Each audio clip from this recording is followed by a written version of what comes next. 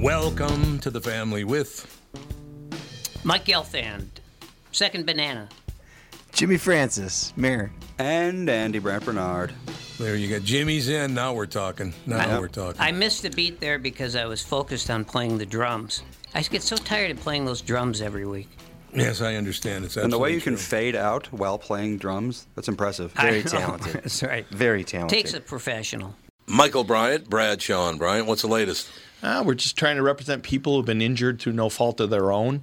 We're trying to talk to them before they talk to an adjuster or before they take a settlement that isn't something they should get based upon their injuries. How many people are out there not in the law business, that love to run around scaring people before you even get to them? Well, adjusters want to settle cases and Right. they want to close files. So based upon that, they do what they have to. I think there's a lot of circumstances where they probably act as attorneys where they're not attorneys and they try to explain people's rights, or they give them a certain view that if they look at it. And what I always say is this: if the adjuster really truly thinks the offer they made makes sense, they'd have them come see us. And that's exactly my question is, you have to understand who has your best interest in mind, correct? Well, you want to know what your rights are. Whether or not you decide you're going to hire us or not, that's a choice. It's a free consultation, and you want to understand what all your rights are and what coverages you have. And plus the fact I hang out with you, so you got to be a good guy if I'm hanging out with you. Maybe. Okay. Ladies and gentlemen, Michael Bryant, Bradshaw and Bryant. Press that nobody talked over me when I tried to speak. It's becoming more common, more and more common, if you know what I'm saying. I'm having a little bit of a problem with that on the morning show. It's like you try to talk and everybody just talks right over you. So is that a young person thing? Yes. You know Well, what? we have to do something about You know what? I'm going to talk over you now. Did you catch that? No, but seriously, part of the reason is that people feel really comfortable. And, That's true. And when people are having conversations, they talk over each other. Yeah. I don't.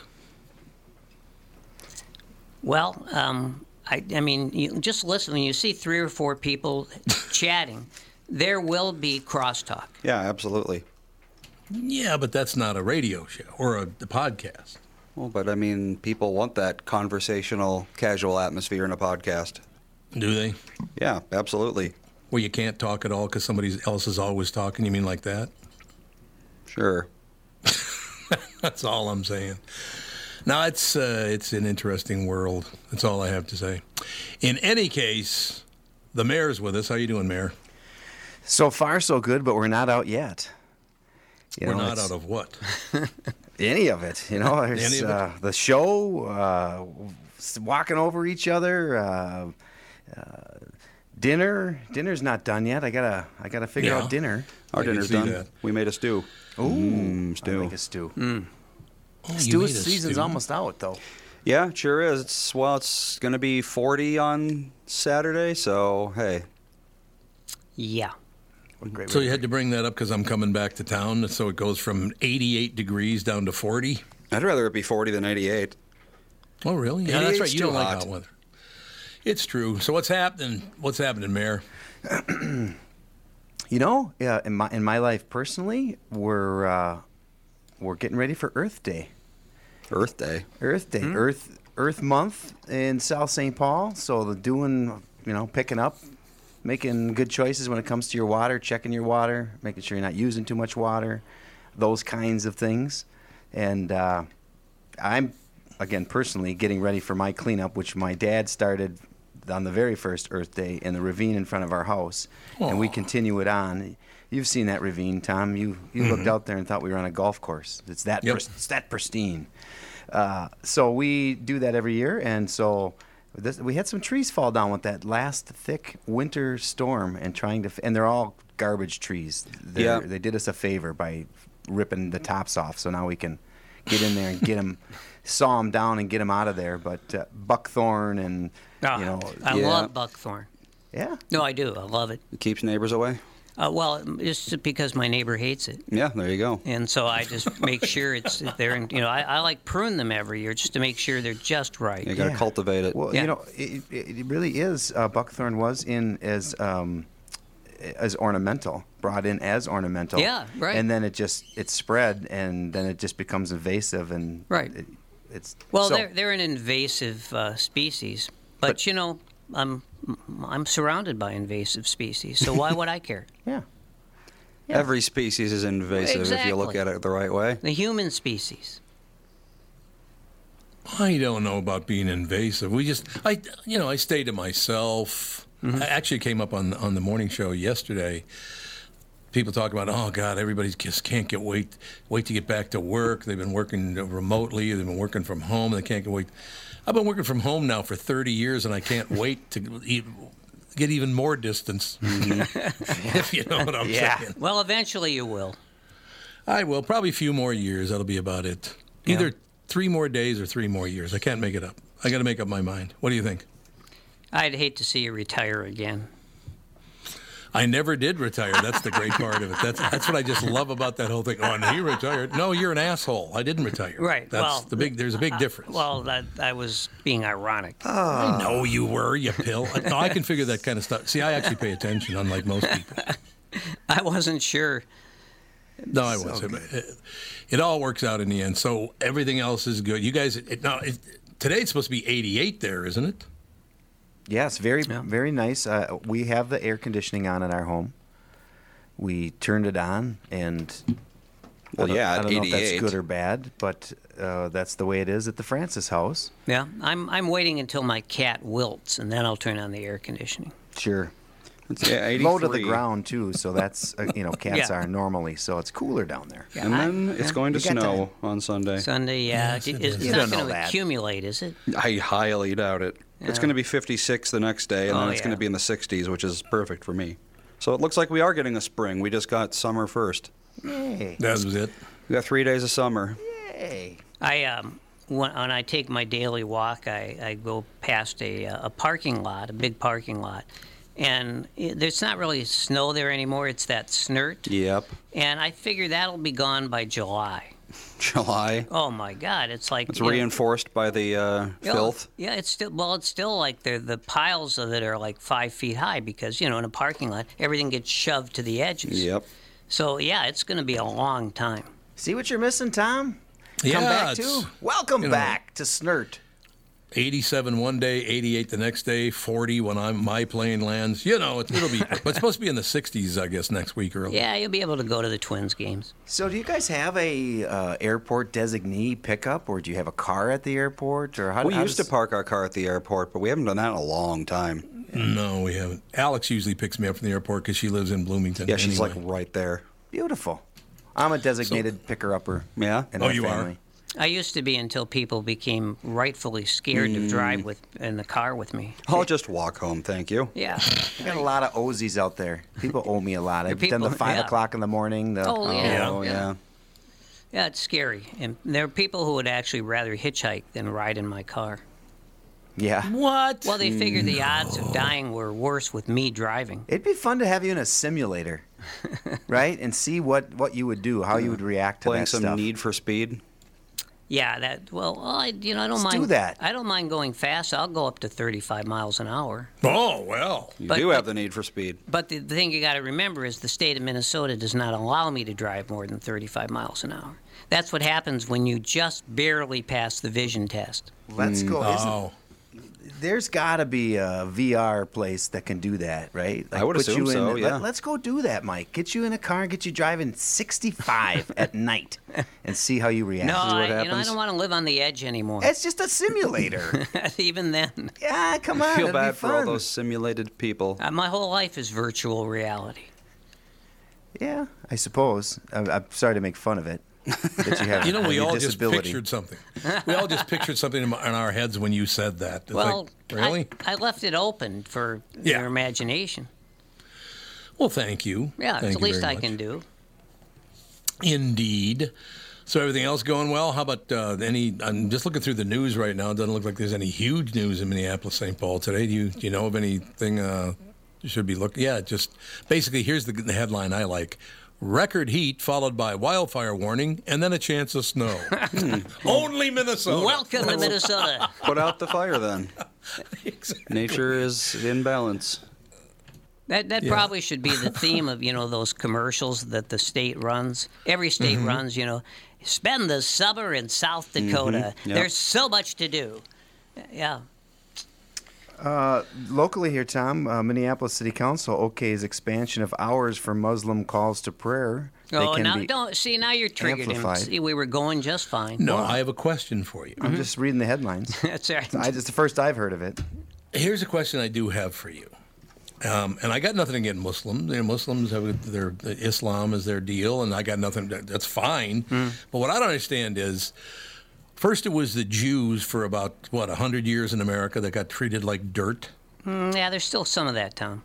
Oh, absolutely. There's no question. But you were singled out, and now for some reason, it's Christianity, specifically Catholicism, that they just hate Catholics now, and I don't have any. No, I grew up Catholic. Maybe that's why I take offense to it. But what did Catholics do recently that makes them the one religion that's not inclusive? Because they said when they put that story in that the call to prayer is very inclusive. Oh yeah, sure. Well, that's what they said. I mean, I don't know if it is or not. I mean, it is obviously for that community, of course. Yeah, but they're kind of implying that we should all come together, and which, again, you want to do whatever you want to do. I don't care what. I'm not a very religious person, I guess, is the reason I don't care about that kind of deal. Yeah, same here. I don't really believe that God talks directly to me and goes, "Tom, get out of radio." You know what I mean? But you're hearing the voice, but. Yes. You don't think that? You hear it, you just ignore it. That's all. That might not be God. That voice in my head might not be God. Well, we're going in cycles. No one hated the Catholics more than the Ku Klux Klan. That's true. Correct. And, I don't know why correct. they did though. Well, because they were others. They hated a lot of people. They hated black people and Jews more than anything. But they threw in the Catholics too, and it was part of their brand. Yeah, the Nazis also hated Catholics. Yep. Mm-hmm. Well, It's I think strange. I think what people, a lot of it goes to just people's antipathy toward orthodoxy. Yeah, because there are probably. various shades of Catholics, just like there are various shades of pretty much every religion. True. I guess. Hate sells. I think that's the thing. Oh, it's always sold. It's a winner. Now, again, I am not judging anybody's religion here, but I got to read something. It's a treasured tradition among a significant share of the city's population. Call to prayer is a call to inclusion and will be a welcome addition to the soundscape. Okay? Yeah, well, I don't know about that. That sounds like PR spin. I don't think anything's a welcome addition to the soundscape. No, silence is the only soundscape I want to hear. That's it, brother. But I have a question for you. And I don't know. I was told this. I don't know if it's true or not because I never paid attention. But apparently in some towns and cities in America, you can no longer ring church bells because it's too noisy and intrusive. I'd be all for that. I used to live a block away. When I was living in Chicago, I lived a block away from a church every Sunday morning starting at 7 o'clock. Da, da, da, da. Yeah. The Westminster, I can hear it. Westminster bells, yeah. And no escaping. Absolutely no escaping it. Nope. Yeah. So what time that's is the good. first? What time is the first call to prayer for the Muslims? Is that like 6 o'clock in the morning? Let's see here. I think it's sunrise. So, think it is sunrise, yeah, yes. probably. Okay, so Galfano, your new house, you're going to be included in waking up at 6 by people chanting. Well, see, that's okay. I'm up at 6 to milk the cows anyway. Oh, yeah. Oh, I had no question. Got to stay busy. Yep. See, you can adapt. You're an adapter. Ay, ay, ay. Like I said, this is not me pointing out one specific religion or talking about the religion. Right. It's just, why is there always a favorite and the most hated? They got to pick two things. You're favored and you suck. Why do we do that? Well, I mean, explain that to me. Even back in the days of the Roman and Greek mythologies, where they all basically have the same pantheon of gods, it was split up into different cults, they called them.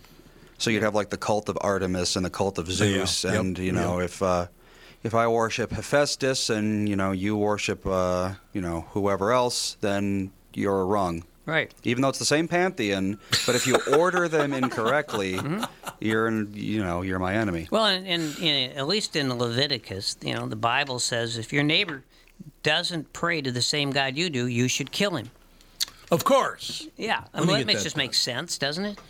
But we're still at all these centuries later, thousands and thousands of years later, we're still doing it. Well, we may be worse now because, and I know this makes people uncomfortable, but the fact is there is a huge slice of the electorate, meaning of all the citizens, that is really into this white Christian nationalism thing.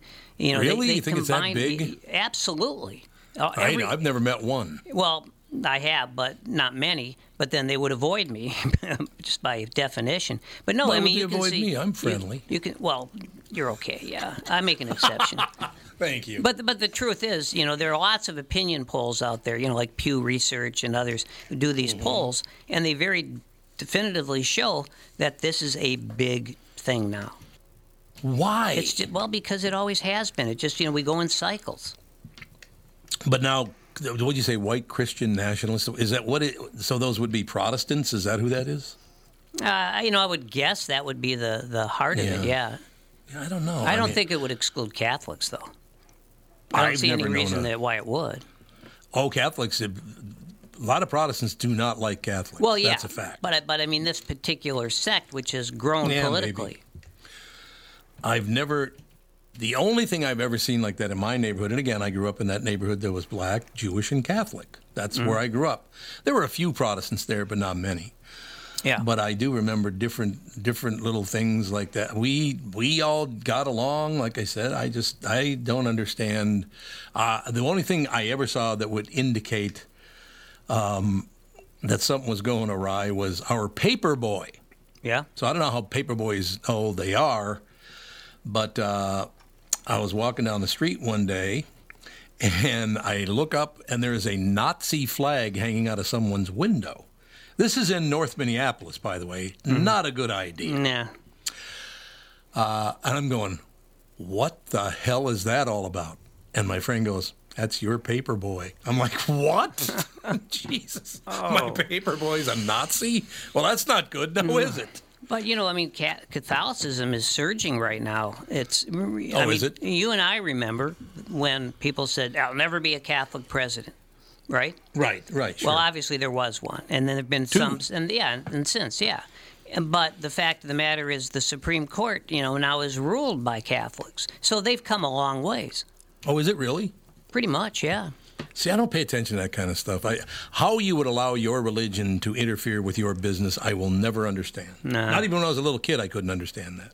Well, and there was such a pleasant time growing up on Cretin Avenue in the 60s because no one talked about religion. That was considered to be vulgar. I agree. Well, they talk now.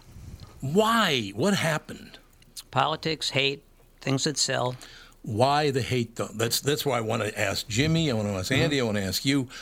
I wouldn't waste my energy hating someone. There are people I don't like. Matter of fact, there are some people I don't like a whole lot. But I don't hate anybody. It's a waste of my energy, correct? Yeah. Yes. Yes, it is. So, Jimmy, why this hatred that's spewed on Fox and on CNN and on MSNBC? And I know, as you guys already pointed out 20 minutes ago, there's a lot of money, man. But people are getting killed because of you making money off of hate speech. Yeah. Well, every day. Well, every day. You guys were talking about this, and I'm sorry Mike, to have brought up to get Tom going with the good news, the news of Minnesota as you come back to it, to get us talking about all this stuff. And for that period of time that we started that, I didn't speak. I was looking for some good news on our sites, and they're not. I couldn't find anything. And the one, it's true. And the one that I did find, actually. It was put up as good news, and I don't know that it's good news because I know the people behind it, and I'm like, that's not good. But that's why, Mr. Bernard, they're pumping us full of it. Yes, and and if you're looking at Reels or TikToks or whatever, every third one is either something about fighting, punching, making a scene, or filming somebody else having a attack, a manic, a whatever attack. Or sex. But the news has never changed. We always hear... it's gotten much more hateful. Well, I agree, but I don't think it's because of the news. I think the news is more full of that because more of it's happening. You know, people say no news is good news. Right. Which is true. But you could also argue that good news is no news. But I like smiling when I watch the news. Yeah, good news is no news, right? Is that like, you know, our local folks were talking a few weeks ago or whenever it was about former President Trump. And I think, why? Why are you radio stations, why are you TV stations giving this much segment and giving this much to it? Because it's unprecedented. Because they have to. They have to because that's where the fight is. Yep. That's where it's at right now. Look, I'm a journalist by training, and I just think you have it backwards. But you know, that's my bias. What's that? But, what do you mean? They're not journalists anymore. Didn't we talk about that last time? I don't think that hatred is coming from the news. I think the news is coming from all the hatred. I disagree 100%. Well, I know they you do. love talking about hatred. I think it's a positive feedback cycle. Yeah. Both feed into one another.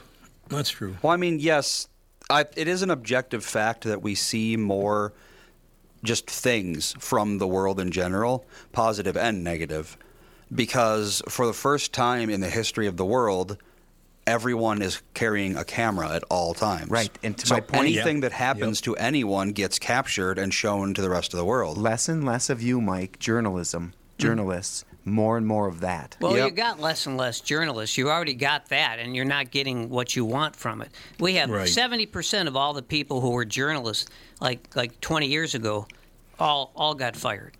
Yeah. So we're down to a skeleton crew there. So, you know. Yeah, that's the problem. Well, I think we need more journalism because, you know, we need look, you know, most cities don't have even anything close to the newspaper that we have. Most cities have nothing.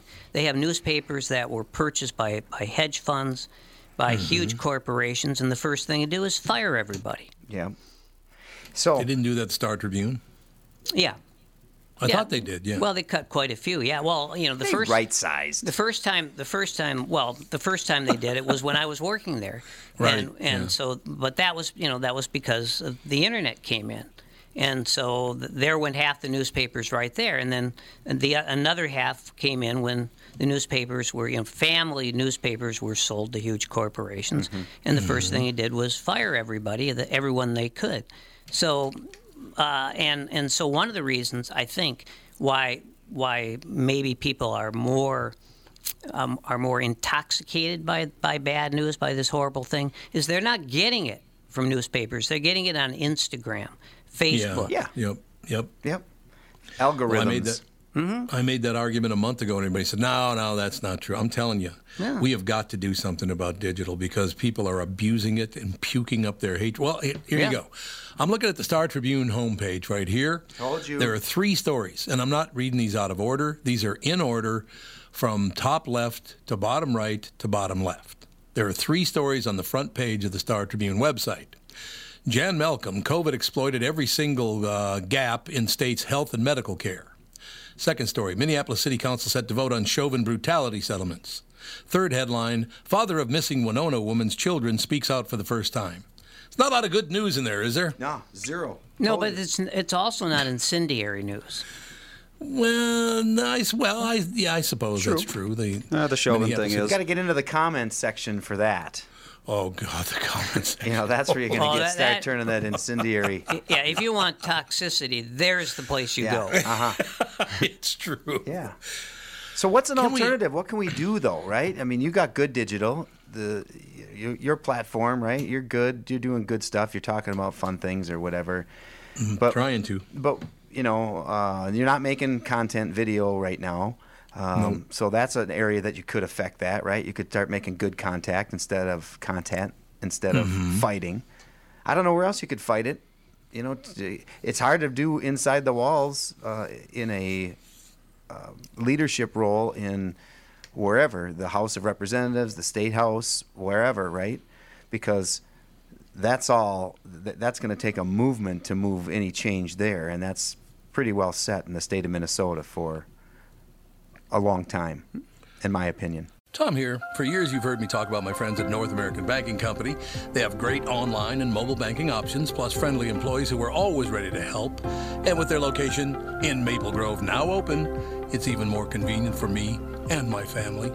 Go visit my friends at any one of their 6 Twin Cities locations or go online to nabankco.com to learn more.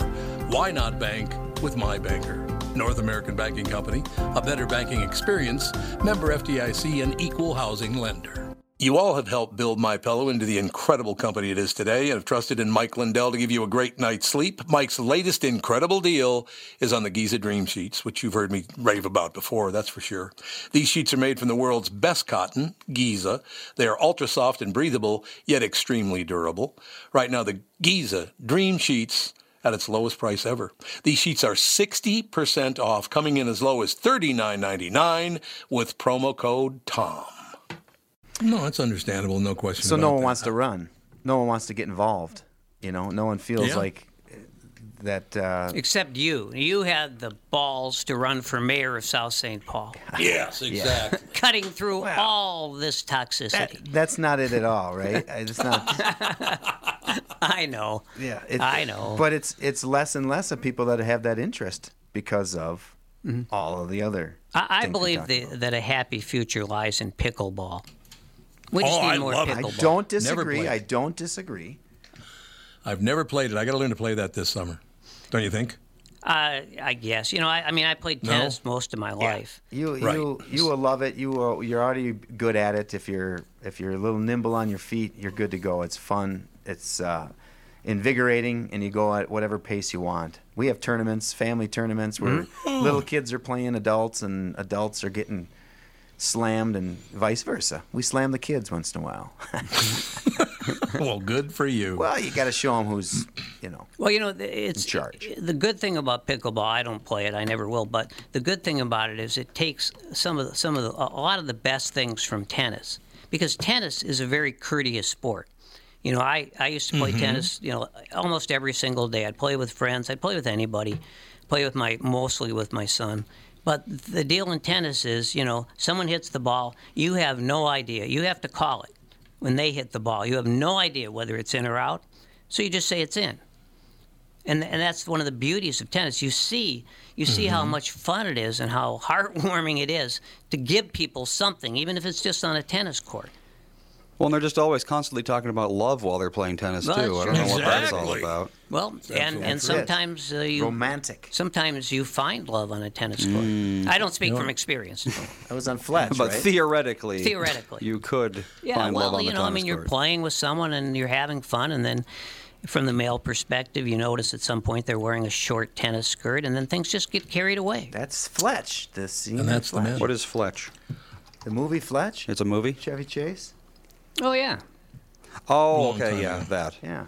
Long time ago. By the way, when you said tennis is a great bit of civility, first thing that popped in my head was John McEnroe. Oh, right. But I'm just talking about regular people. Is he your mentor? But it is true, that's one thing. Tennis was always that was a courteous sport among the professionals. Yes. Also, and then McEnroe comes along with Connor, and all of a sudden they're shouting obscenities, not just at themselves. They're threatening the umpire, and the expletives fly, and they're smashing their rackets, and people love it because there's all this pent up, anger waiting to explode. Several years ago, this is probably 15 years ago, I was in a place called Ballin Isle in Florida. It's a community, like a golf community, tennis community, and a lot of nice houses and all that stuff. And I am standing at the counter checking in, and all of a sudden the sun disappeared, and I turned around, and it was the what the hell are the two sisters that play? They're the best tennis the players Williams in the world. sisters, yeah. Williams. Yeah, Williams sisters. They were standing right behind me. Oh, yeah. I look like a midget next to those two. And I know that's a bad word, but I want to use that because these women could have kicked my ass in about 2 seconds. Have you ever met one of them? No. Tremendous athletes. No, I've not met them. Oh, God. Yeah, they pretty much changed tennis. It took a while, but they changed tennis, and they ushered tennis into this new era where women had to lift weights too. Yeah. Yeah, you're absolutely right. But I could not believe how much taller and much more broad-shouldered they were. I got pretty damn big shoulders, too. Well, what are they more broad shoulders than Brittany? Oh, I don't know about that, She's carrying the entire show on her shoulders, so that's going to take some broad shoulders right there. Well, absolutely. Have you ever, you haven't met her sister, who was on the crew team at Gonzaga. Oh, really? Yeah. I know she's talked to me. No, you're right. I've never met. I think I met her mother once. I know that. Yeah, and she's got pretty broad shoulders too. Britt. I do love working with Brittany. She's a piece of work. There's no doubt about it. Except when she can't stop talking. Or, I'm sorry, coughing is what I meant to say. Well, yeah, the nonstop talking in that studio is getting really old, too. I will tell you that. Well, it's getting casual, Tom. Well, wait till you see the dog here, Tom. Yeah, there you go. Yeah. We'll try to speak in turn. Good luck. Yeah, it won't happen. We should hold paddles. We should hold tennis rackets up. Right? I'm speaking. You're speaking. It's the speaking wand. Oh, yeah, the speaking wand. I'm ready. Ding, ding. Like the crew car wash. Have you been to those? What's that? No. Probably not. Mike, you have probably not had your car washed by an automatic car wash. I haven't had my car washed by me. Period. Yeah. It's just a car wash franchise that they guide you in and they click you into the queue with the, runs your tires and they tell you to put it in neutral and it drives you through. But that's what they use, the pickleball paddle that says, come forward, and they turn it around and it tells you to put it in neutral. And so it is a pickleball paddle because I asked. And so specifically. Yeah, and their comfort, and they've got the string around them so they can, if they drop them, it doesn't get into the car wash. Is a tennis racket and a pickleball racket different? Yeah, shorter. And it's more like a pickleball racket is more of an extended ping pong. Maybe like a squash racket? No, it's a ping pong. It's a wider ping pong, but they're like not like a meshed or whatever. Yeah, they're like a paddles. racquetball sized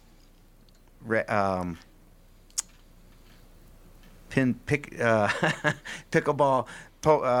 What the hell am I saying? You guys don't even know what I'm trying to say. So it's more like a paddle. Yes, it's a paddle. That's it. Right. That's what I'm trying to say. Not a racket. I thought it was a racket. Yeah, no, Yeah, it's a paddle.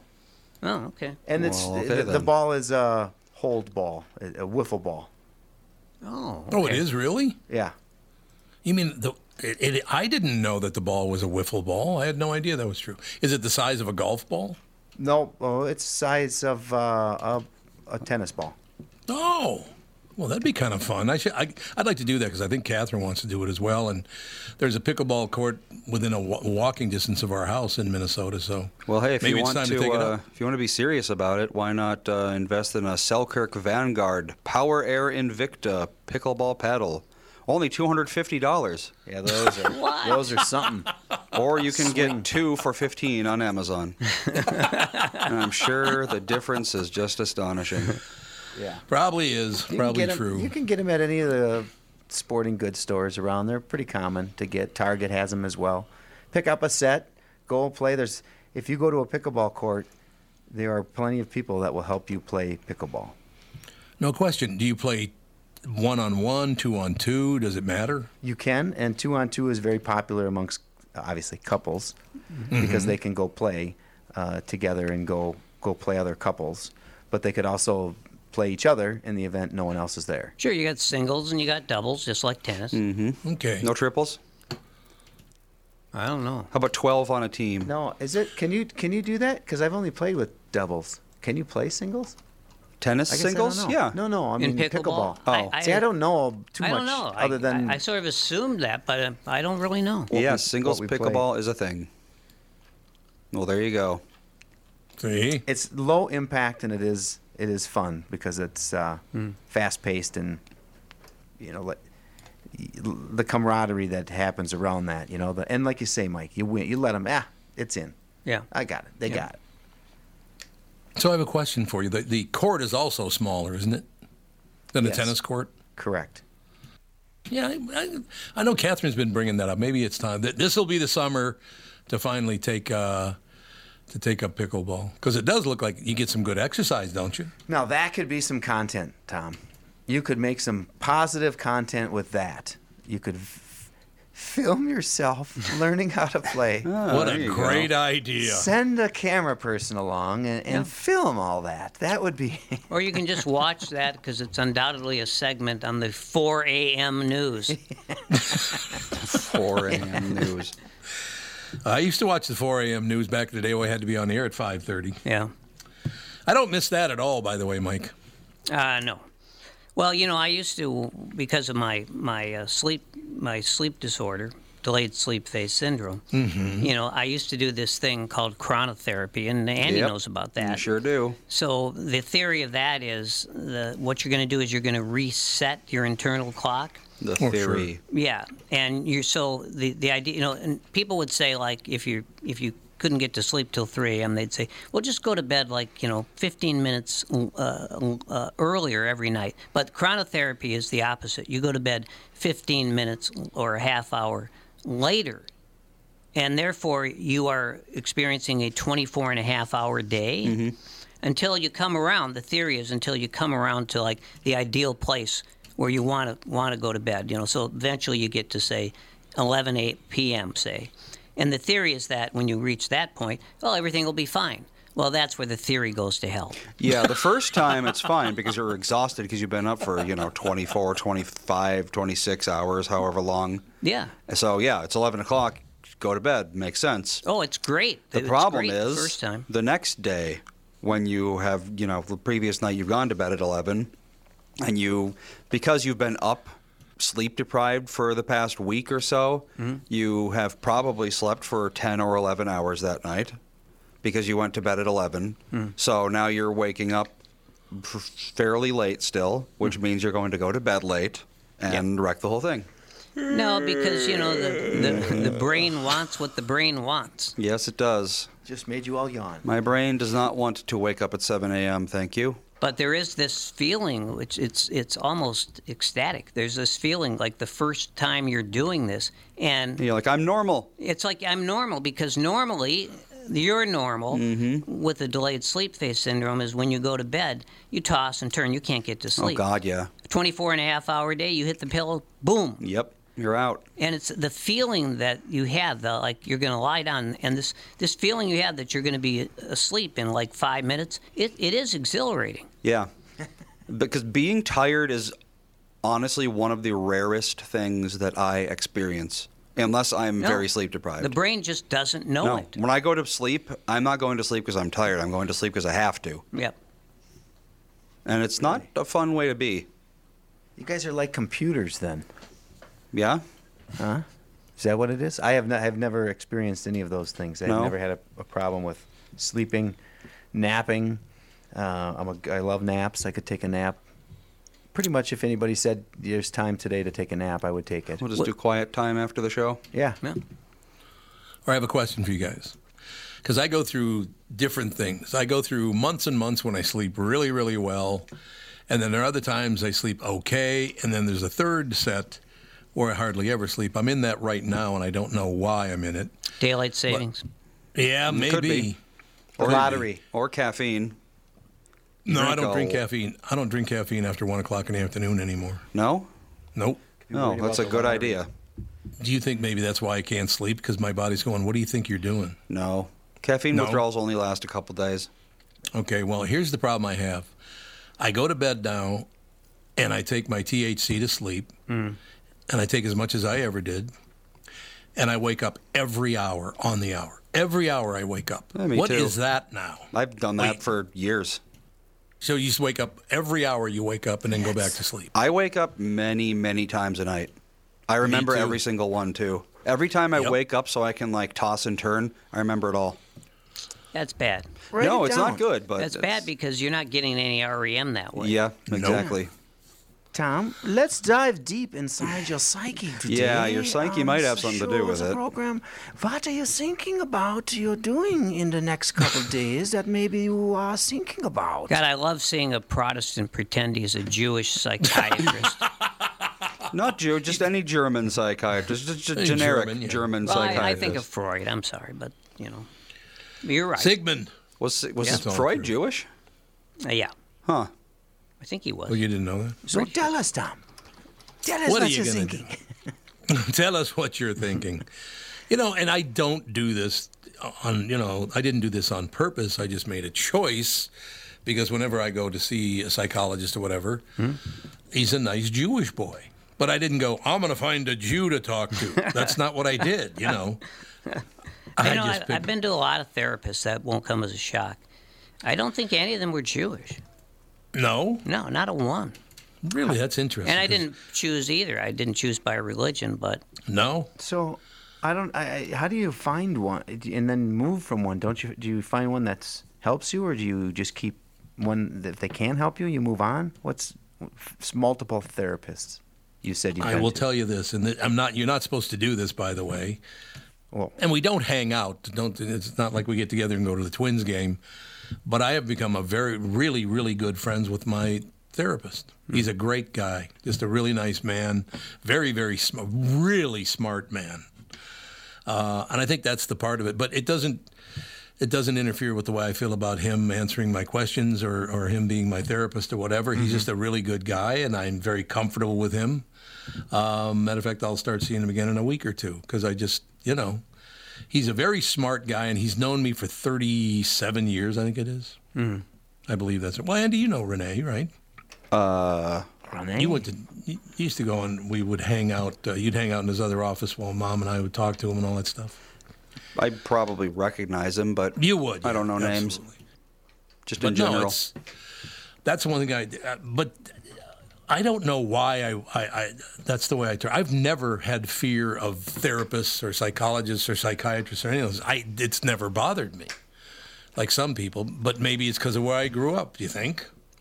Well, I think that a lot of people I've known, a lot of them will say, well, I would never go to a shrink. I'd never see a therapist. I'd never go to a support group. And I think a lot of those people, I just think have some fear of what might happen, and maybe maybe who they're really afraid of is themselves. Yeah, I bet you're right. One of my favorite stories of all time, Perry Roth. I don't know, Mike, did you ever know Perry Roth? I don't think so. Perry's an old friend of mine. He was a sociologist, and I used to go see him once in a while. Just a really, really nice man. Again, he's no longer with us, unfortunately. But I remember I'm in his office one day, and he said, Tom, we can just talk until the guy that I have coming in after you always knocks on my door so I'll know when he's here. And I said, okay. So we're talking, we're schmoozing, just having a good time and talking about this, that, and the other thing, and no knock at the door, nothing. So we just keep on talking.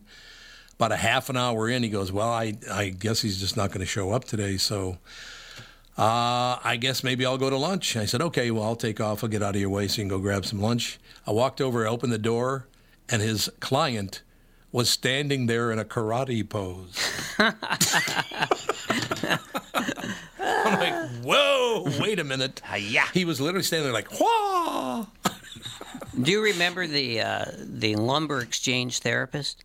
Oh God, yes. That's amazing. That was so funny because we'd all be like on the second floor of the lumber exchange. I can't remember. Mm-hmm. Anyway, the fourth floor thing. The therapist was one floor up. So you'd go in there and you'd do a spot, and 4 people would get out of there.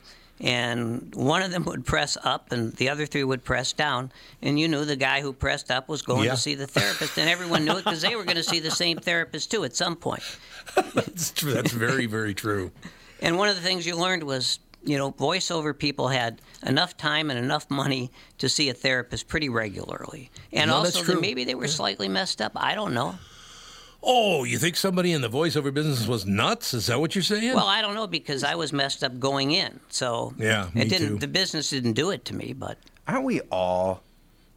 Don't we all battle it, some kind or another? Think so. We all have it, and if we don't have it now, we'll have it at some point. And I know everyone has it in their family, so you might not specifically deal with it, but somebody in your family. Everybody in my family. So it's not uncommon. So why do we got to stop pretending, That was kind of the old way. I think now it's moving forward where more people are acknowledging it, unless it's on the streets of San Francisco when they're oblivious to the fact that that's mental illness in the tent cities, and it's not a free living community. A lot of people have a romantic idea of how these people live. It's like, oh, they're just doing what they want. They don't have to answer to anyone.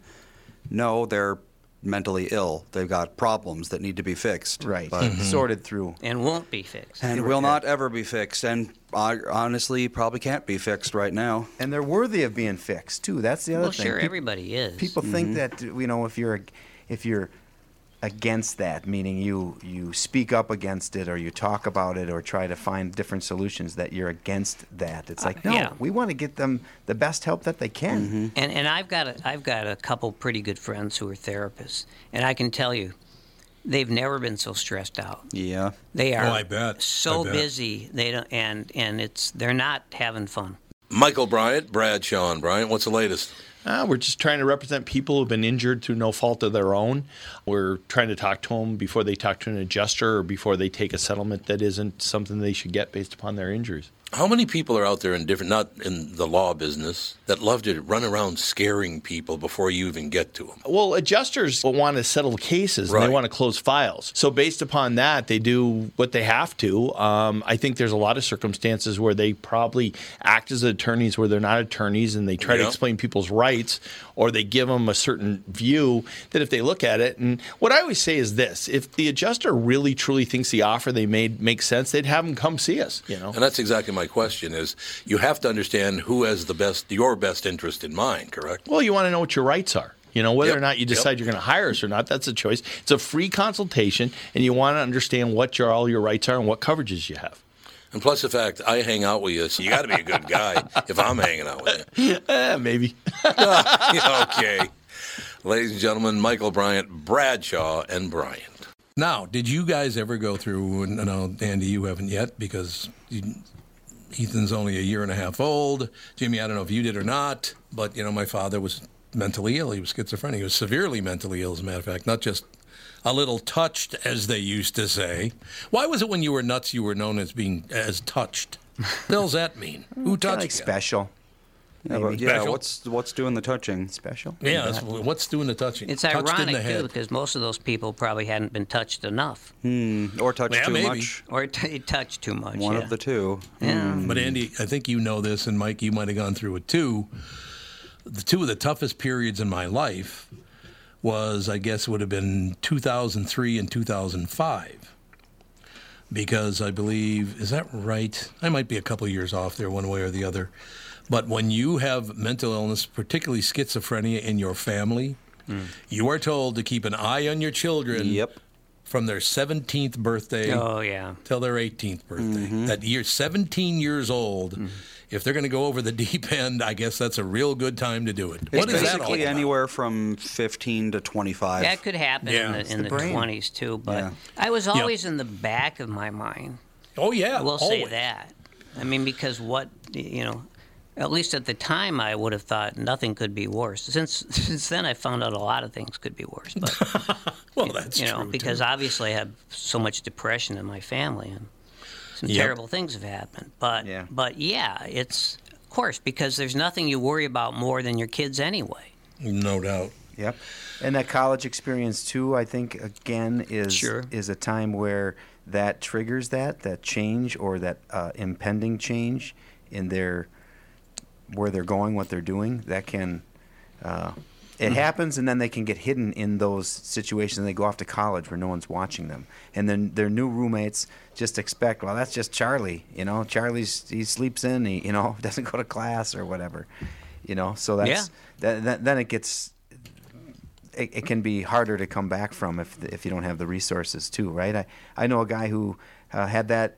In retrospect, talking about it, that's when it came out, and he became a vagabond basically through that time, and they all just chalked him up as an idiot, right? Like, he is an old idiot, and not until he got hurt, he fell and got hurt working a job where he got into the system, and they tested him, and lo and behold, he's got schizophrenia, right? And then they start to get him the help, and they start to get him on track with medications and in line with just normal behaviors and normal stuff. A lot of things do go wrong when people go to college because of the things you said. I had a friend in college who was a manic depressive, and I really didn't know it. I just. And how can you? Of all people, I maybe should have picked up on it because of all the depression in my family. But manic depression, man, that is literally a killer. And this friend of mine, we did a little radio show at the campus station. Nobody could actually hear it. Yes, they could. It was just like playing in your living room. Kind of like what we're doing. Right. Yes. Although a lot of people that did that went on to radio, and then some others were actually successful. Yeah? I've noticed the distinction there. And I did, yes, I did. Yeah, thanks. And he would just disappear for long periods of time. And he was, I think he was 22 years old, maybe 23, and his wife called me one day and said, he's in the hospital, and you probably should go to the hospital and see him and say goodbye to him. I said, what do you mean? Is he dying? And she said, no, but he's gonna kill himself. He got out of the hospital and he killed himself. Really? Yeah. That's sad. And there's just no way to stop him, it sounds like. There couldn't have been, because I'm pretty sure she would have, and of course later I experienced it with my brother. But the point being, you're right. You just don't. You can't always. People just don't always pick up on these things, and when they do, maybe it was too late. Maybe today, maybe he might have had a better outcome. I don't know. It was a long time ago, so maybe today he would have had a better outcome, but not then. But that's just the thing. Just take control over you, And yeah. And all I can say is we're really lucky, Tom.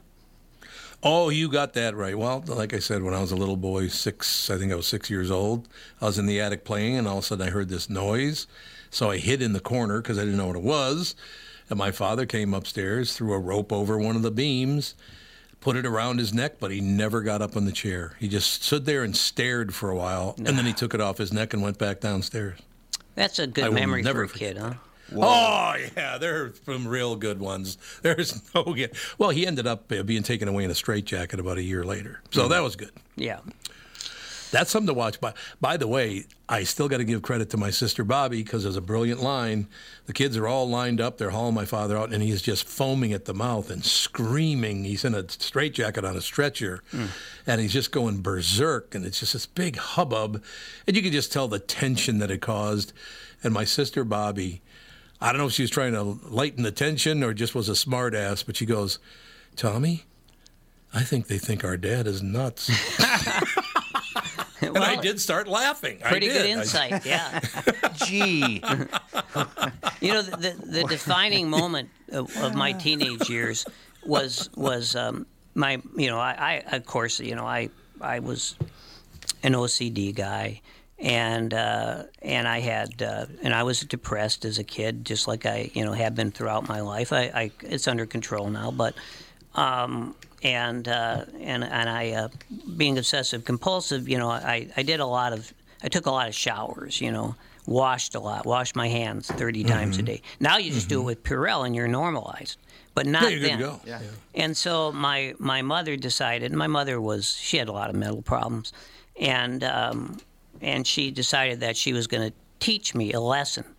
And so she said, she started screaming at me that I should stop washing my hands. And then she reached down, picked up a shoe I'd been wearing, and started licking the bottom of it. Oh, wow. That'll teach you. Yeah, that'll teach you, yeah. Other than that, though, everything worked out so really, that's really the well. moment that's always been in my mind when I think of a mental moment. Yeah. The one I think of for my mom, who was a saint having 11 kids, was when we would be in the way back of the Suburban with our mouth taped with duct tape as we drove up the way. And people would drive by and look at us, and we were going crazy. And every row had kids going crazy, punching and running, football throwing, ball throwing. And my mom would be sitting there in the front with her thumbs on the steering wheel, singing a Barry Manilow song or whatever it was on the radio, just oblivious to all of the chaos just behind tune it right out. And, and the people driving by would just look at her and go, I think that kid's okay. He's we never got pulled fine. over. Don't worry about a thing. I don't know, but I got to tell you once again, Mike can certainly mention this. And Jimmy, ballpark, how old are you? Ballpark, I just turned 48. 48, so you're still a young man. You're still a young man. And Andy, you're 36. Mm-hmm. Mike and I can tell you, because Mike's a couple of years older than I am. 1 year. Or maybe a year and a half. Year and a half, yeah, there you go. We met in the middle. Look, see, now there's agreement. We met in the middle. How much older he is than me. Yeah. We met in the middle, went from 1 year to a year and a half, 2 years, and then back to 1.5. It was wonderful. But we could never have heard a show like this when we were young. There's no way this was ever. On the radio, on television, you never heard about this. And because you did have a lot of depression in your family, I had a mental illness in my family, the number one thing you were told was, do not tell anybody about this. That's the other thing. Right. Yeah. It's a whole different world now, and I think I was hoping it would make things better. Of course, people are crazier now than they've ever been, and it's kind of en masse at this point. But I think that's mostly from very, very poor leadership. Yeah. You guys think that's true? No, I agree, yeah. Well, and I think adding behaviors that are acceptable that that are commonly known, or before this era were commonly known as things that were mental illness. And now they're allowed as common. That's not, so now we've split the hairs on that, and now we're talking about those in different, and have to accept this and accept that as something other than mental illness. And when in reality, it's we have to fix mental illness, and we do. There's all the rest of that stuff we can all live copacetically with each other, and you want to be whoever you want to be, and you want to live free and not have a house and be out. Okay. Well, but there's a bunch of other things you have to get in line first and be able to do to. And the first thing you have to do with depression is you have to. It's just like an AA thing. The first thing you have to do is accept the fact that you're depressed, and that's very hard for people to do. It was hard for me to do. I grew up with depressives, and I thought I was totally normal because everyone was depressed.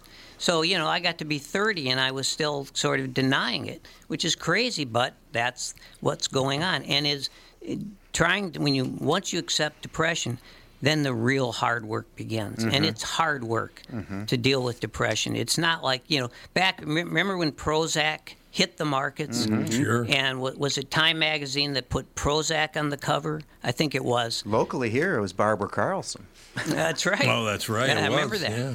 So, you're right. But people then started to think, and the cover story in Time Magazine was basically saying no one ever has to be depressed anymore. You just take a pill. Depression's cured forever. Yeah, and that just doesn't work that way. No, it's worse than ever, which makes you think, doesn't it? Yeah, it sure does. It doesn't. Well, all of these medications now. I mean, I'm sorry, but the most of them even work. Well, most of them don't work because most of the people who take them aren't depressed. Yeah, that doesn't help. That's a lot of the time what happens is some teenager will go in and say, I'm feeling kind of down. So they'll pump them full of SSRIs and be like, well, you're on these for the rest of your life. Go have fun. Yeah. When they didn't really need them to begin with. But I'll tell you this. My life is split in half. The first half was my depressed life. The second half was my depression, mostly under control. And it's because of the medication. It's totally because of the medication. And, my shrink said to me, after I tried to find a medication that I could actually, my body would accept, he said, well, you got to find something because you're not going to make it if you don't. And he was totally right, and he's still my shrink. I don't see him a lot, but, maybe once a year I check in. But I can email him. I can call him on the phone, if I have an issue. Talk to him. He's, as much a friend as anything else. But it is hard work. No, it's definitely hard work. I have a question for you guys. Do you think, because I'm looking back into Mike and my era and how things were different then, you had to keep it secret, and a lot of people ended up killing themselves, or now they keep nothing a secret and they kill everybody else? See, I would have thought that during the Vietnam draft you'd want people to think you're crazy. Because then you could be like, I'm sorry, I'm too mentally ill to go breathe Agent Orange in and die. No, I will tell you because, of course, I was of draft age toward the end of the Vietnam War, and the guys I worked with at the Daily, showed me how easy it was to not get drafted. All you had to do, this is all you had to do was, you were 1A. They called you in for your physical. You were going to be in Vietnam, like 3 months later. You just walked in and you said, "Hey, the first thing you should know is that I'm gay." Yep. And that was it. Easy enough. Really? You're out of the war. So you couldn't get drafted if you were gay? No, you could not. Not if you told them that Not you were if you gay. told them, right. It's a don't ask, don't tell policy, yeah. Yep.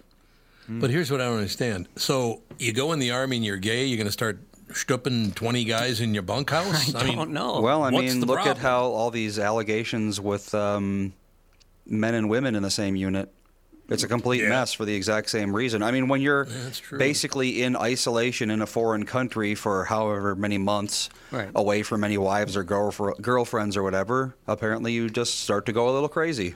Or a lot. Or you just become a terrible victim. Yep, exactly. And so you're right, though. I mean, the root of the thing is it was always that way, whether you were gay or straight. Mm-hmm. It didn't matter. But apparently they felt like, I think they felt like if you were gay, you'd be hiding it, and then you were likely to get captured and give away secrets. I mean, somehow... Oh, sure. You're weaker. You're going to get tortured. You get blackmailed very easily. Yeah. I mean, I know it's crazy, but... Yeah. Strange. The government, huh? Wow. You think they would do that to you? To us? Come on. Well, it's people. People, yeah. They would do it to people, not us. They would do it to people. Well, yeah, I mean, don't look too much into the sex lives of the Spartan soldiers back then. Oh, God. You're not going to like what you find. Yep. Probably not. I have a question for all three of you and all the listeners. And it kind of ties in. It's not a gay thing. It's a trans thing, right? So now we got this big, huge argument because they have a trans man to woman. His name is Dylan, or her. But women use the name Dylan too, don't they? Apparently. Dylan. I think that's the case. But their business is $5 billion down. People are pissed off about it. Everybody's all, why do you care that a trans person is promoting Bud Light? Why would I possibly care about that? Yes. Hate. Explain it. But why do you hate someone you don't even know? I don't even know them. Because why would I hate them? That hate is stoked every day by politicians. God, it is, isn't it? Well, it's just retweeted and reshared and shared again. And look at this idiot! What do you? We gotta stop sharing their stuff. Stop watching their stuff. Right? Just go out. Start. I don't know. People just need to remember that there's other people out there that are having challenges themselves. But I'll tell you this: once people start hating, it isn't just one thing. They start hating. They look for things to hate. Sure. Yeah. Yep. There's no doubt. And then live in that cycle and that chaos and that, everything's bad. We've all met plenty of them in an elected office. You meet quite a bit more of them because their mouths are just filled with vile. No matter what they're talking about. If it's one thing, they'll get past that. You give them an answer, they'll find something else to talk. It's just they want it. They crave it. They crave it to come out. They crave themselves to think about it or get us to think about it. When we don't think like that on a daily basis, right? They live in that whole chaos, and I don't know. I think that's where a lot of those folks' minds are for not hating somebody that's endorsing a product. Yeah. And then they go the opposite direction, which is, hey, I'm against that. I hate that. Let's make a example of it and not do it and boycott it, right? Yep. And then they're thinking about it and they're talking about it and then they're checking to see how it's going. And I mean, they're feeding it. No matter what, Bud Light wins. I guess their business is down $5 billion right now. I don't know if that's but it's been on every website. But I was very lucky. Yeah, we are. But again, the only reason I'm talking about it is why would I possibly give a rat's ass that a trans person drinks beer or endorses a beer? Why would I care? Well, why are you talking about it if you don't care? Because the hatred part of it. Yeah. The fact that $5 billion of business went away because of a trans person drinking beer. I mean, that's insane. Not necessarily. That's pretty goofy, though. Bud Light has kind of had a not so great reputation for quite a while. We got all these other problems. Not everything has to be because of hate and anger and fury and death. Well, that's what they're saying in the newspaper. Well, that's because that's what sells. There you go. Yeah, but this is something that has come on very suddenly. The lack, the sales dip, which would probably return almost all of it. But this is definitely connected to the trans thing because there's no question. People started going online and saying, and politicians too, I'm not going to drink this stuff anymore. Ted Cruz, I'm done with Bud Light. Pathetic. Oh, really? Was it Ted Cruz? Did he really? Ted Cruz who did a video of himself shooting bottles of Bud Light? If he didn't, lots of other people did. I think he did, but he did do a big thing online about how he was boycotting Bud Light forever. A positive that came out of this, though, is the old commercials are starting to resurface, which are hilarious. Those stupid-ass frogs. The frogs.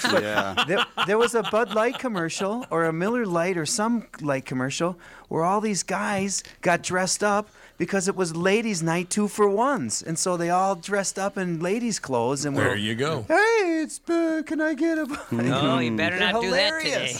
But they're hilarious. All what sold and what kind of the advertisings of those times were. I guess that's a positive coming out of this for me watching these. We all had to relive the early 2000s where everyone was going, "What's up?" Oh God, I hated that song. Those were great. And the kind of kind of like hippie type Coca-Cola commercials. Where it wasn't a Coke. That was Pepsi, I think you're thinking of. Pepsi? Okay, Share a Pepsi and solve the world problems. And that was Pepsi. They would sing the song, It's. I'd like to teach the world to sing. Yep, that's it. Yeah. And it was very successful, I guess, at the time. And we are back with Stretch's picks. Tom, there's a lot of analysis that goes into these picks. Yeah. And I highly recommend betting, of course. I always recommend betting. Yeah, absolutely. So who's winning this thing? The Kitties, the Pack, the Bears, or the Purple? None of the above. Those are all the teams in the division. I know that. Well, who's your pick? I'm going with Sabre Plumbing, Heating, and Air Conditioning. What? It's not a football team. I know, but it's a hell of an HVAC company. They do the most thorough system tune-up in the industry. Sabre is one of the largest Bryant dealers in the state, which means you save. Yep, I'm going with Sabre and Bryant, doing whatever it takes to keep you comfortable. It's also the smartest time to call and schedule your furnace tune-up with Sabre. Get the most thorough tune-up in the industry from the people who keep my home comfortable. Oh, one more thing, Tom. What's that? Visit saberheating.com. We have Wendy on the phone. Wendy. Yo, Homer, how's it going today? Just hanging in there trying to figure out why people are so damn angry all the time. Well, you have to, step back and follow the formula. Step back and observe. The formula is that targeted hate equals power for the people that are targeting hate. Yeah. So if you have that power, you have control over what the group that you're looking at thinks, what they say, what they buy. It's a power trip. And then the people who hate, they also believe then they're powerful. It's not just the people causing it; it's the people who are just basically into the whole thing. Exactly. I mean, and you were talking about the news before. I was talking in the chat. Probably the song that I've always thought described it really well is Don Henley has that song "Dirty Laundry." Oh yeah. Mm-hmm. I mean, it's perfect. I mean, if you read the lyrics, it's the exact description of what's going on and how things get targeted. And I really don't watch the national news. I mean, sometimes I'll watch the local news, certain channels because, I want to know the weather or something like that. But I really try hard to anytime I see people on, God forbid, Facebook, posting these political posts or whatever, I have a rule. 10 political posts in a row, you're muted for 30 days because some people kind of get a bug in their ear and they freak out. And these are normally people I wouldn't have an issue with, but they get rolling on something and it's I don't need that negativity. Well, that's very true. Yeah. Do any of us need that negativity? I don't think so. No. No, I mean, they try to convince people that we do because they're providing information. Well, it's only information if it's true. Right. I like that you have a plan for when when the idiotry comes up in your life. You have you snooze them for that period of time. That's what everybody should smart. do, but it's what almost nobody does because they're addicted to arguing with people and getting that dopamine release. Jimmy, I'm a planner. That's what I do. Yeah, a lot of times it's more like cortisone. Well, any sort of feeling, that's all they need. Yeah. They need some sort of emotion. Cortisol is what I meant. It's that surge, that surge of anger that empowers them and makes them feel alive. Yep, sure does. Well, and you were talking about mental illness before, too. I have to applaud you guys, for always speaking out about it, because at my company, we have an employee resource group that I'm on the board of, and it's about disability advocacy and awareness, both visible and invisible. And one of the things that we're really targeting for like education and like getting groups together is mental health. Yep. Because maybe it's just me, but when I look on social media, people only talk about mental illness when they want to make a point about something, and that's not how it should be described. Right. It should be talked about as just something. I mean, I fully admit I have had issues with depression and anxiety. Yep, I got help. I take meds for it, and I manage that. And I have a group of friends that we all have issues like that, and we just decided, and what we're trying to work with this group at work with is, it's not something you should be ashamed to admit. Right. It's not a weakness, especially if you're getting treatment for it, because people that are getting treatment for mental health issues are the strongest people I know, because it really took a lot for them to do it. Yes. Yeah, and you bring that up. Guild Incorporated is a resource, and I've found that people who have the need use Guild, and people that don't have the need support Guild by volunteering through their work, getting their work group to go to do something, clean somebody's house, or rake the yard, or volunteer however they have the programs. But it gives them that opportunity to acknowledge it as well as support it, without having to give money if that's not what they're about, as a collective, as a group, So there's good opportunities in those groups, and thank you for bringing that up or talking about that or keeping that going at your work, because that's what's going to help move everybody through, whether they work at your place or you're next to them, your coworker next to them. Well, and I've worked here like almost 30 years, and I guess I figure, I'm at an age and at a length of time in the company. Who cares if somebody knows that I've struggled with it? They can see by where I am and with the work that I do, I've struggled with it, but I've got it taken, I've taken care of it, and I'm trying to help other people. Especially, you'd be surprised the people that think that they have to hide things, because we do these like Teams meetings or Teams presentations like every other month on something, and there was one that was done on mental health. And we had so much response from people all across the spectrum of positions in the company, just saying, oh, my God, thank you, because I was so afraid. I just got diagnosed, and I was afraid to talk to anybody because I was ashamed. And I messaged one of them back. I said, don't ever feel ashamed. The fact that, you went to the doctor and you got it taken care of, you're on your way to getting it taken care of, that's job one. It's the hardest step to take. That makes sense. So we're trying to unite. It's hard. One of the reasons it's hard is because usually it's not the sort of thing that just goes away. Well, I got help and I'm fine. People. No, it's never cured. No, it never is, and people have to work on it all their lives. But it's not hard to work on it all your life if you just accept it as something that's part of your rituals. Mm-hmm. Well, yeah, we're trying to connect people both younger and older, different levels of management and non-management jobs, trying to connect them together just as a support for each other, because it's a hard world right now. And if you can have that support and you can have somebody say, yep, I know exactly what you're going through, talk to me if you're having a hard time. And apparently we've been pretty successful. I think I have more passion for that than the job that I actually get paid for. But It is what it is. It is what it is. All right, young lady, behave the rest of the day. Me? Would I never not behave? Come on. That's a good point. It's a very good point, I think. Absolutely. You guys have a wonderful day. Bye-bye. Thanks for calling. Yeah. Appreciate it. So, Okay. I have a question for you guys.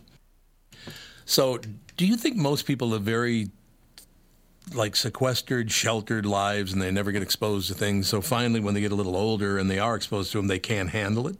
Is that part of it? Yes. Mm-hmm. Yeah, that makes sense. And there's a very specific reason I'm asking you that.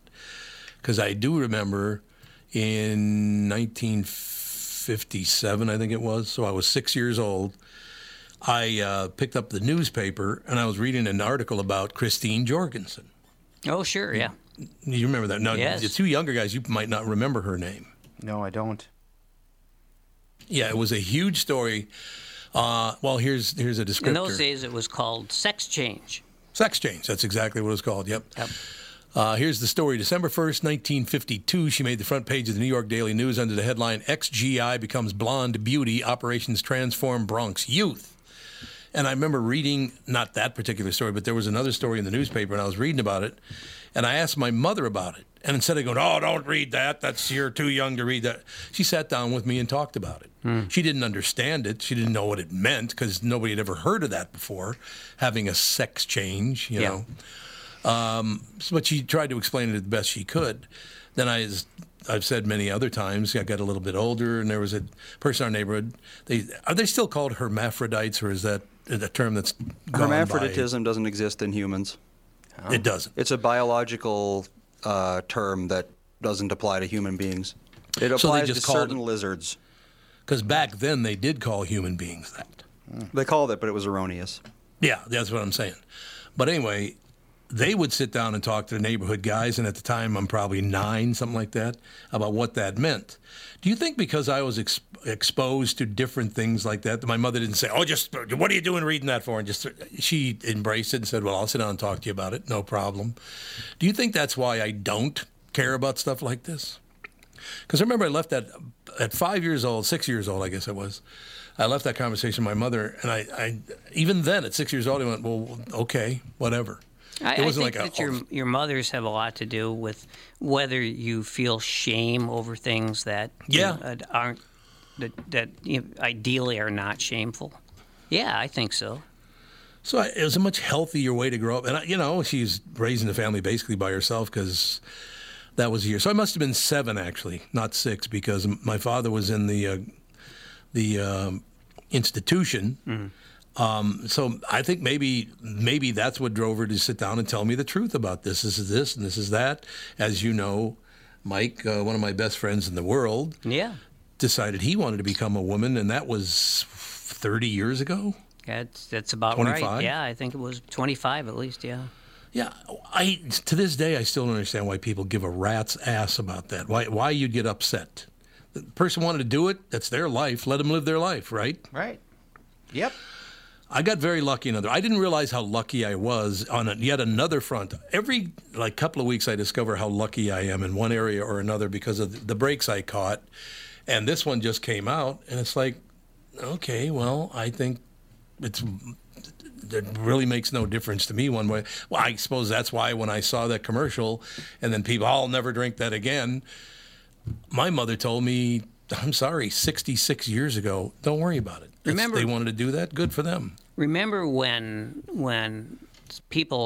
gay people started coming out of the closet, and the more who came out, the more acceptance there was for people who were non-binary.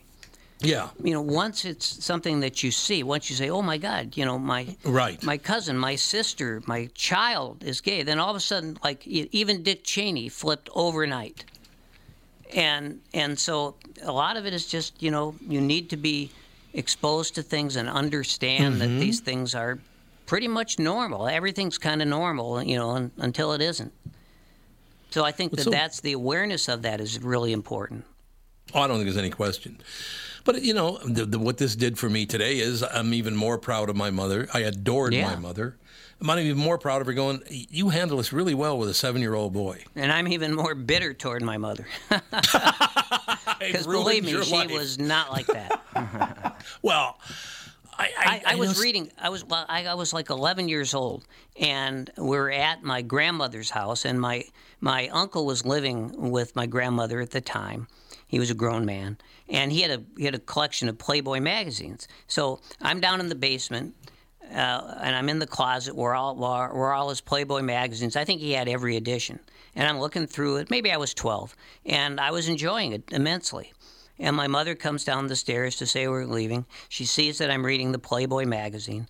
Doesn't say anything at all. But when we get home, she sits down with me and she says, I want you to understand the reason your uncle has all those Playboy magazines is that he's what we call a sex fiend. That's the kind of talk my mother would have with me. Well, was he? No. Well, sex fiend. When I told him the story, he laughed and said, well, it's true, but yeah, there you go. I don't think it was. I mean, I guess maybe we're all sex fiends to some extent. I guess. But, to say that to, and believe me, all I thought was, man, that woman is nuts. Yeah, I understand. But I'm not saying that similar things she said or did weren't infused at me at a much earlier age. Mm-hmm. I probably was, I don't remember the other things. I just remember that teachable moment.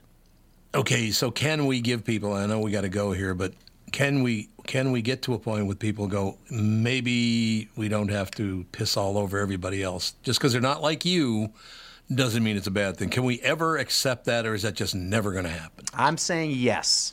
Good. I'm an optimist. Well, you're a yes man. Yeah, I'm a yes man. Yes, sir. Yeah, there you go. Yes. Yes, we can. All right. I would just recommend. There's, I talked to you last week about a book I'm reading by Timothy Egan about the Ku Klux Klan. Yes. I think you get a lot of insight into this whole issue of hate if you understand the history of the Ku Klux Klan. Timothy Pretty Egan interesting is the outfit. guy's name. It's a great book. What's the name? What's the name of the guy? His name is Timothy Egan, E-G-A-N. Oh, okay. And it's stuff that I guess. People at one time or another, people knew all about this, but I didn't know much about the Ku Klux Klan. My parents would never talk about that. My dad only told me about growing up with the Ku Klux Klan when he was on his deathbed, and that's when he told me that when he was living in Tulsa, in the 20s, 30s, he got beat up by the sons of Klan members, almost on a weekly basis. Because he was a Jew. Yeah. Okay, there you go. I forgot. I used to know what Ku Klux meant. I know what the Klan part means. What does Ku Klux mean again? A circle? Circle, yeah. It's like a circle. Yeah. I heard it was supposed to represent the sound of a shotgun being racked. Well, I could be wrong. What I read in the books was that the Klux part is basically means a circle, yeah. Klux. Yes. I don't know about the other stuff, though. Well, let's see here. I wonder if I could track it down. Because It's we know important what we get Klan that before we means. leave here today. We can't stop the show. We can't end the show Exactly, until we Jimmy. learn. I think the KU stands for Kansas University. Oh, that's Kansas University Klan. that's really of course. nice. Yes. Well, I mean, What'd you they have find to out? be a little crazy if you read the titles that they give themselves. You would think so, wouldn't you? Imperial Wizard? Supreme Grand Wizard. Yeah. Yeah. Yeah. The Nighthawks. They've got that all over. The Invisible Empire and the Realm. It's all very magical. And you'd like to say that they did it as kind of a whimsical thing, but they were not whimsical people. It's weird because, the names sound like something a group of teenagers would give themselves, Yeah. like when they're playing Dungeons and Dragons. Or maybe when they have a treehouse. Yeah, so it's like, it's very, it's not apropos, I guess I would say. Yeah. All right, boys. I think we saved a lot of people today. We did. Of course. What do you think? It was You're not buying it? magical. It was magical. All right, man. Oh, God. Now, here you go. Here's a coincidence. 9 minutes ago, I received an email from Bo Siegel. Ah. Oh, there you go. All right. And it was before we talked about his brother, or now sister. Really? But Boski, I love Boski. Yeah. Great guy. All right, we'll talk to you guys later. All right. Thanks.